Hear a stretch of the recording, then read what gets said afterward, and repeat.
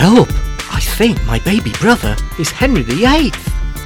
Written by me, Dale Shaw. And read by me, John T. Buckfaster. Episode 13.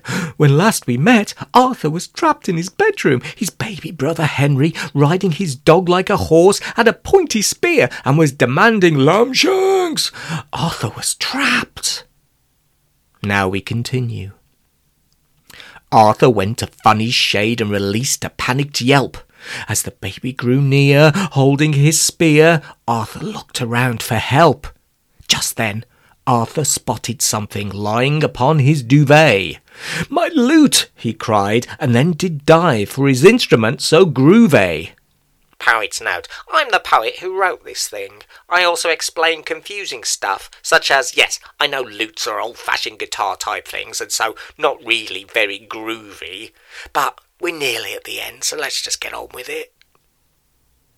With Henry bearing down on him and grinning like a loon, Arthur begun to sing a song. Greensleeves was the tune. At first, Henry looked surprised. It stopped him in his tracks. His pointy stick drooped down a bit, and he didn't mention shanks. The angry little monarch baby produced a tiny smile and looked quite tranquil as Arthur sang still, not sounding like Harry Styles. Poet's note. Okay, there's a lot going on there, I know. Tranquil means quiet. Harry Styles is a pop star. Is Harry Styles a tranquil pop star? Yes, sometimes. As Arthur sang of sleeves of green, Henry stopped rampaging.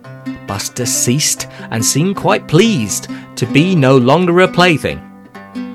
As he continued his luty strums, it was quite a thing to see. To Arthur's surprise, Henry closed his eyes and started to look quite sleepy.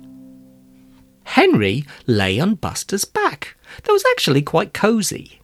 He didn't look mean, in fact, quite serene, from his head down to his toesies. Poet's note. Serene means that thing that just happened there. In fact, thought Arthur, in his brain, his Henryness is waning. I think his beard has disappeared, and his kingliness stopped reigning.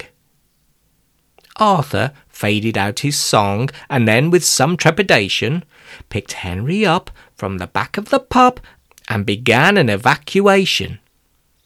He carefully carried Henry off and placed him in his cot.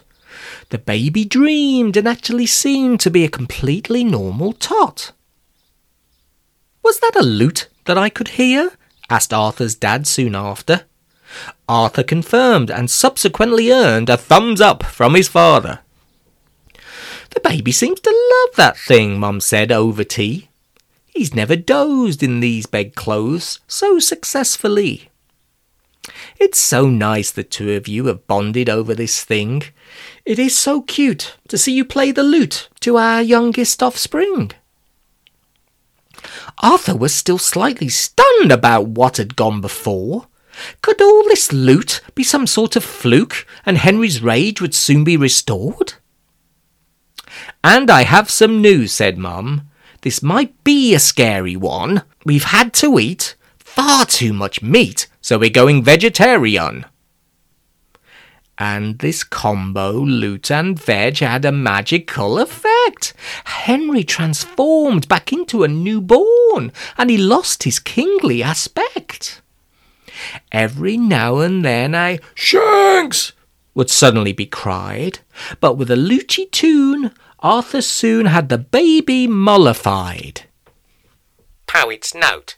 Mollified means to calm someone down, especially someone called Molly. Mollies are always very angry. Don't believe me?